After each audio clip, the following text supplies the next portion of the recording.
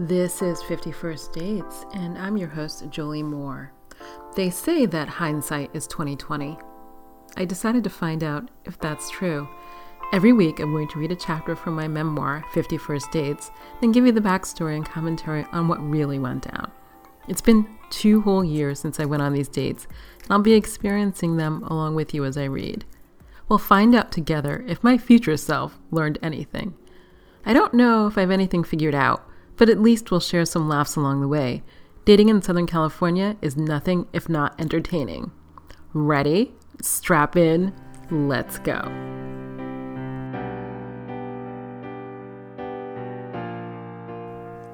Hi, welcome to episode 31 of 51st Dates. This is your host, Jolie Moore. I am super excited because summer is happening. I have booked tickets. I'm going to my summer house. I don't know whether or not I need to get a COVID test or how things will be, honestly, but I'm looking forward to it. My son has been bebopping around. He rolled out a suitcase. He opened it, closed it, looked at it, sent me a YouTube video of other suitcases that he doesn't want to buy, but he's interested in looking at. But all signs point to him being super excited for summer travel. It's been 2 years since we have gone away for the summer. So that is exciting. Also, so this is episode 31. So I am well more than halfway through the episodes. I plan to record 52, one for every date or week of the year. Plus, episode 52 would be, let's call it epilogue of sorts, because I can tell you what has happened since these dates, relationship-wise. Right now, it's not good news. It just is. I don't want to say it is what it is because it's not that's kind of a negative statement.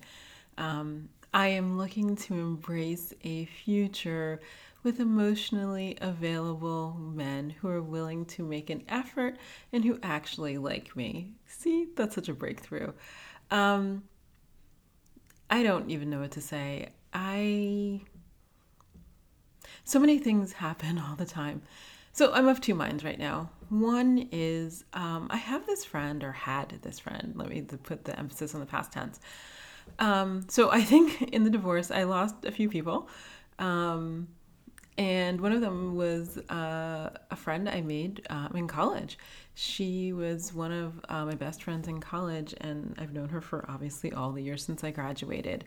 And it was really hard for me to talk to her about leaving my marriage. I've talked about it before, and I'd asked her for support. But one of the things that continues to, I can't decide if it annoys me or astounds me, is the fact that she has remained friends with my ex even when she wasn't friends with him before. I can't really wrap my head around her being this supposedly supportive friend, and I tell her that my ex was abusive, and she remains friends with him even when I asked her not to share details with him. So obviously I had to stop sharing details with her. And actually I only know she visited because my son mentioned it. He was like, oh, hey, who was in town, and I saw her over the weekend, and I literally have nothing to say. Part of me has always wanted to ask him what he thinks of my former best friend from college suddenly being friends with my ex, but that's too complicated for an 11-year-old. It's just questions I have that he can't answer. The other thing is I have come to a conclusion that has made me very happy, where I'm going to take no for an answer. So after, I think I sent out a thing. I appeared on Gumball Love, the Melissa Ledger podcast a few weeks back. And what it sort of solidified or highlighted was the last Gumball guy. And before the conversation with her, I knew where it needed to go. I was just having difficulty doing it, but I feel like over the last couple of weeks, I don't know, a light has been shined into the darkness, and I'm going to take no for an answer. If everyone so far that I've dated has been equivocal to some degree, or emotionally unavailable to some degree, then I need to let them go. I really don't think I was one of those people who was sort of sitting around hopeful that any one of these guys was suddenly going to like wake up and be a different person. But I was still stringing all of it along nonetheless, and I can't say why. So, okay, the second to last guy, I really am ready to let go. I just have to decide whether. So I wrote him a lovely letter, a Dear John letter. His name is not John. And I've been thinking about emailing it. My therapist suggests that I need to have a conversation in person. And I believe that that is warranted and that is what kind people do. Nevertheless, he's in one of his like flake out crazy modes, and therefore like it would take like an act of Congress, or like it would be like pulling teeth to have that conversation. So I have just put that aside in the closet or wherever it goes. And that's the second to last guy. The last guy is the summer guy. So I'm about to read his chapter. I can tell from the title. It's about him. And when I go to my summer house, I mean, he's been texting me or whatever, messaging me.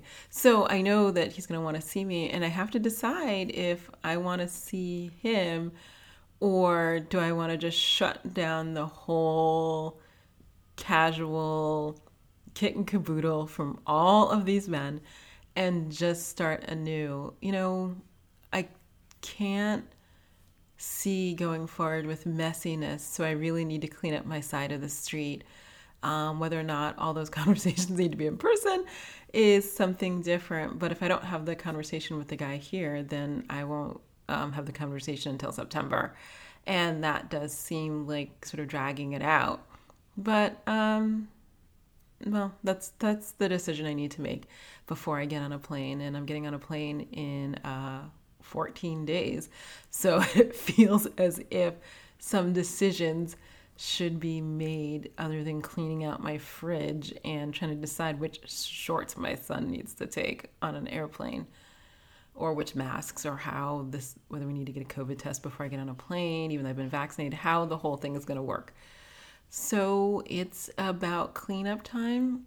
And my hope is that, honestly, when I get back this summer, having had my usual, maybe this time only 10 weeks to sort of sort out my brain, that I will come back clearer and much more cognizant of not only what I want going forward, but how I'm going to go about pursuing it.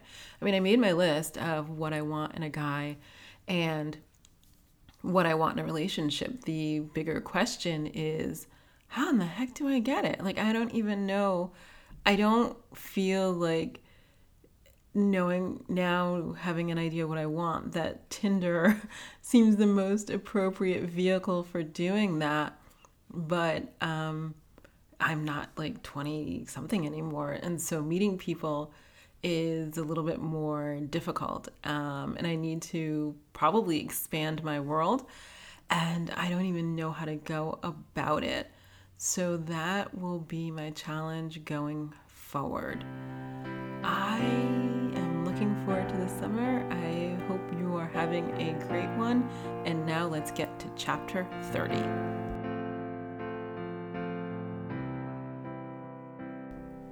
Chapter 30, The Micropenis, July 28.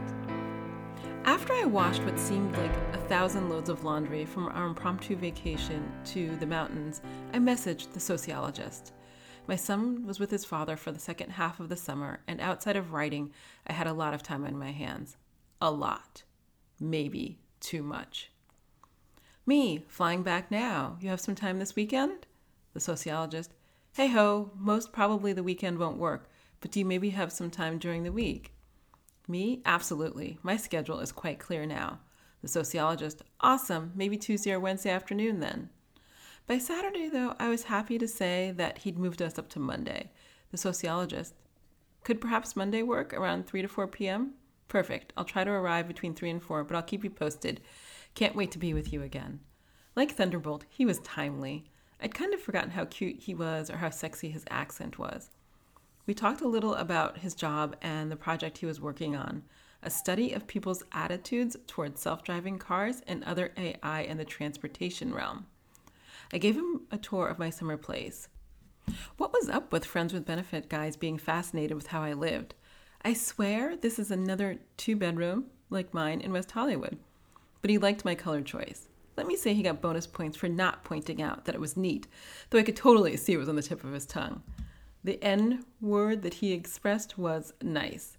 To paint a scene, it's basically all IKEA with artwork I've collected. I promise you, dear reader, that I'm not a neat freak or a fabulous decorator. Single men are just weird. We skipped day drinking this time and got comfortable on my couch. This couch is not as legendary as the West Hollywood one, but it's white. Yes, getting a white couch with a sun was not my best idea, but it's a summer house and I wanted something summery. Most days I don't regret it, but I refuse to make out on it. Accidents could happen. So we moved to my bedroom. My exes refused to get his stuff out of our summer house. I finally packed most of it up, but it's not all gone. For a few long minutes that Monday morning, I wondered if it would be weird to sleep in the same bed I'd slept in with my ex. Granted, my ex had only come down a couple of weeks a year. I mostly slept here alone. Or if it would be weird that my ex's shoes were still in the closet. Turned out the minute the sociologist came through the door, I wasn't thinking jack shit about my ex. The thing I like most about this guy is that he's pretty giving. My guess is that it has to do with the size of his package. So one night, having finished my word count for the day, I did a deep dive on penis size and whether or not this was what some people call a micropenis.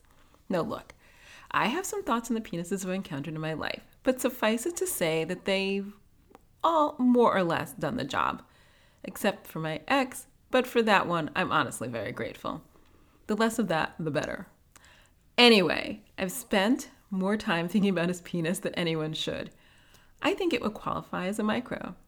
There was a lot of differing advice on what to do when women encountered one. Lots of advice from men on what the owners of very small penis should do to make up for it.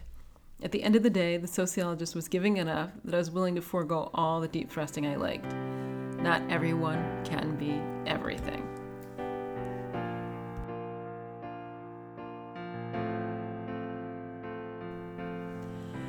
Yeah, the sociologist. So that was the one, I don't want to say drawback because that is not kind, one way that he differed from the other people that I spent time with in 2019.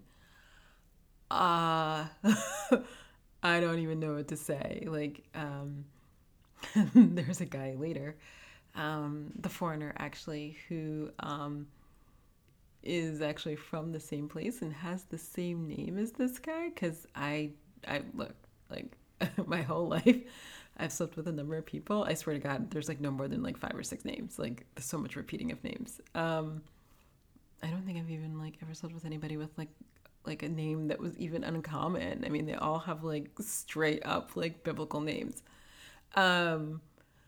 So this guy and the foreigner, the sociologist and the foreigner, same name, same penis size. And I don't even know what to say.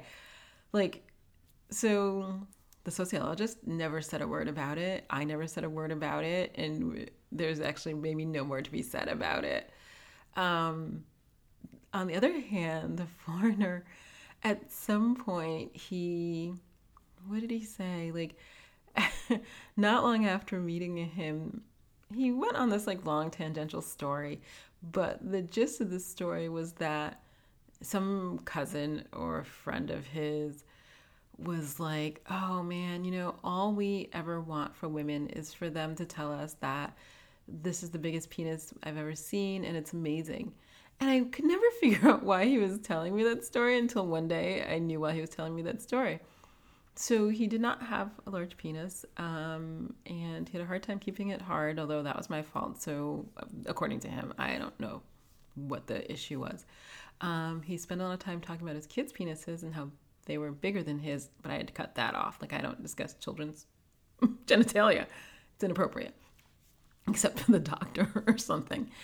And so like every time we would like be sexual, the foreigner would be like, so you like my penis? Is my penis really big? And I was like, oh my God, I could not talk about this penis. If you could like keep it hard and get it in, then maybe we could have a conversation.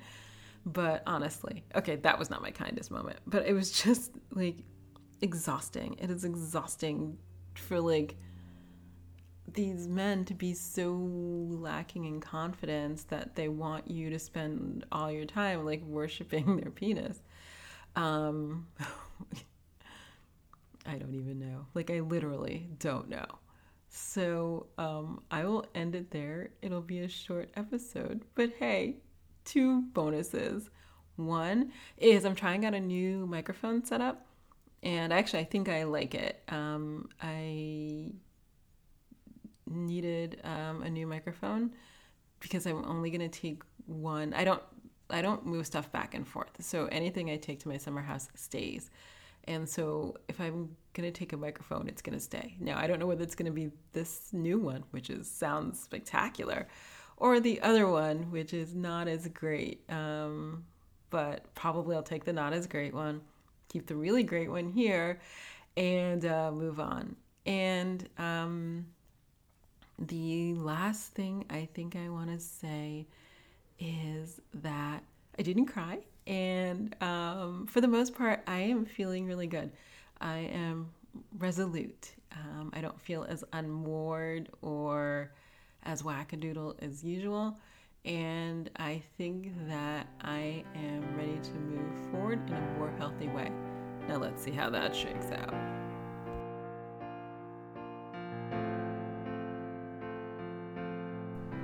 I'm Jolie Moore, and this has been 51st Dates, the podcast. If you enjoyed listening, I hope you'll share, rate, and review it on Apple Podcasts. It will help others find the craziness that is dating in Southern California. Also, please hit the subscribe button on your podcast app. If you'd like to read ahead, my memoir, 51st Dates, is available wherever books are sold. A link is always included in the show notes.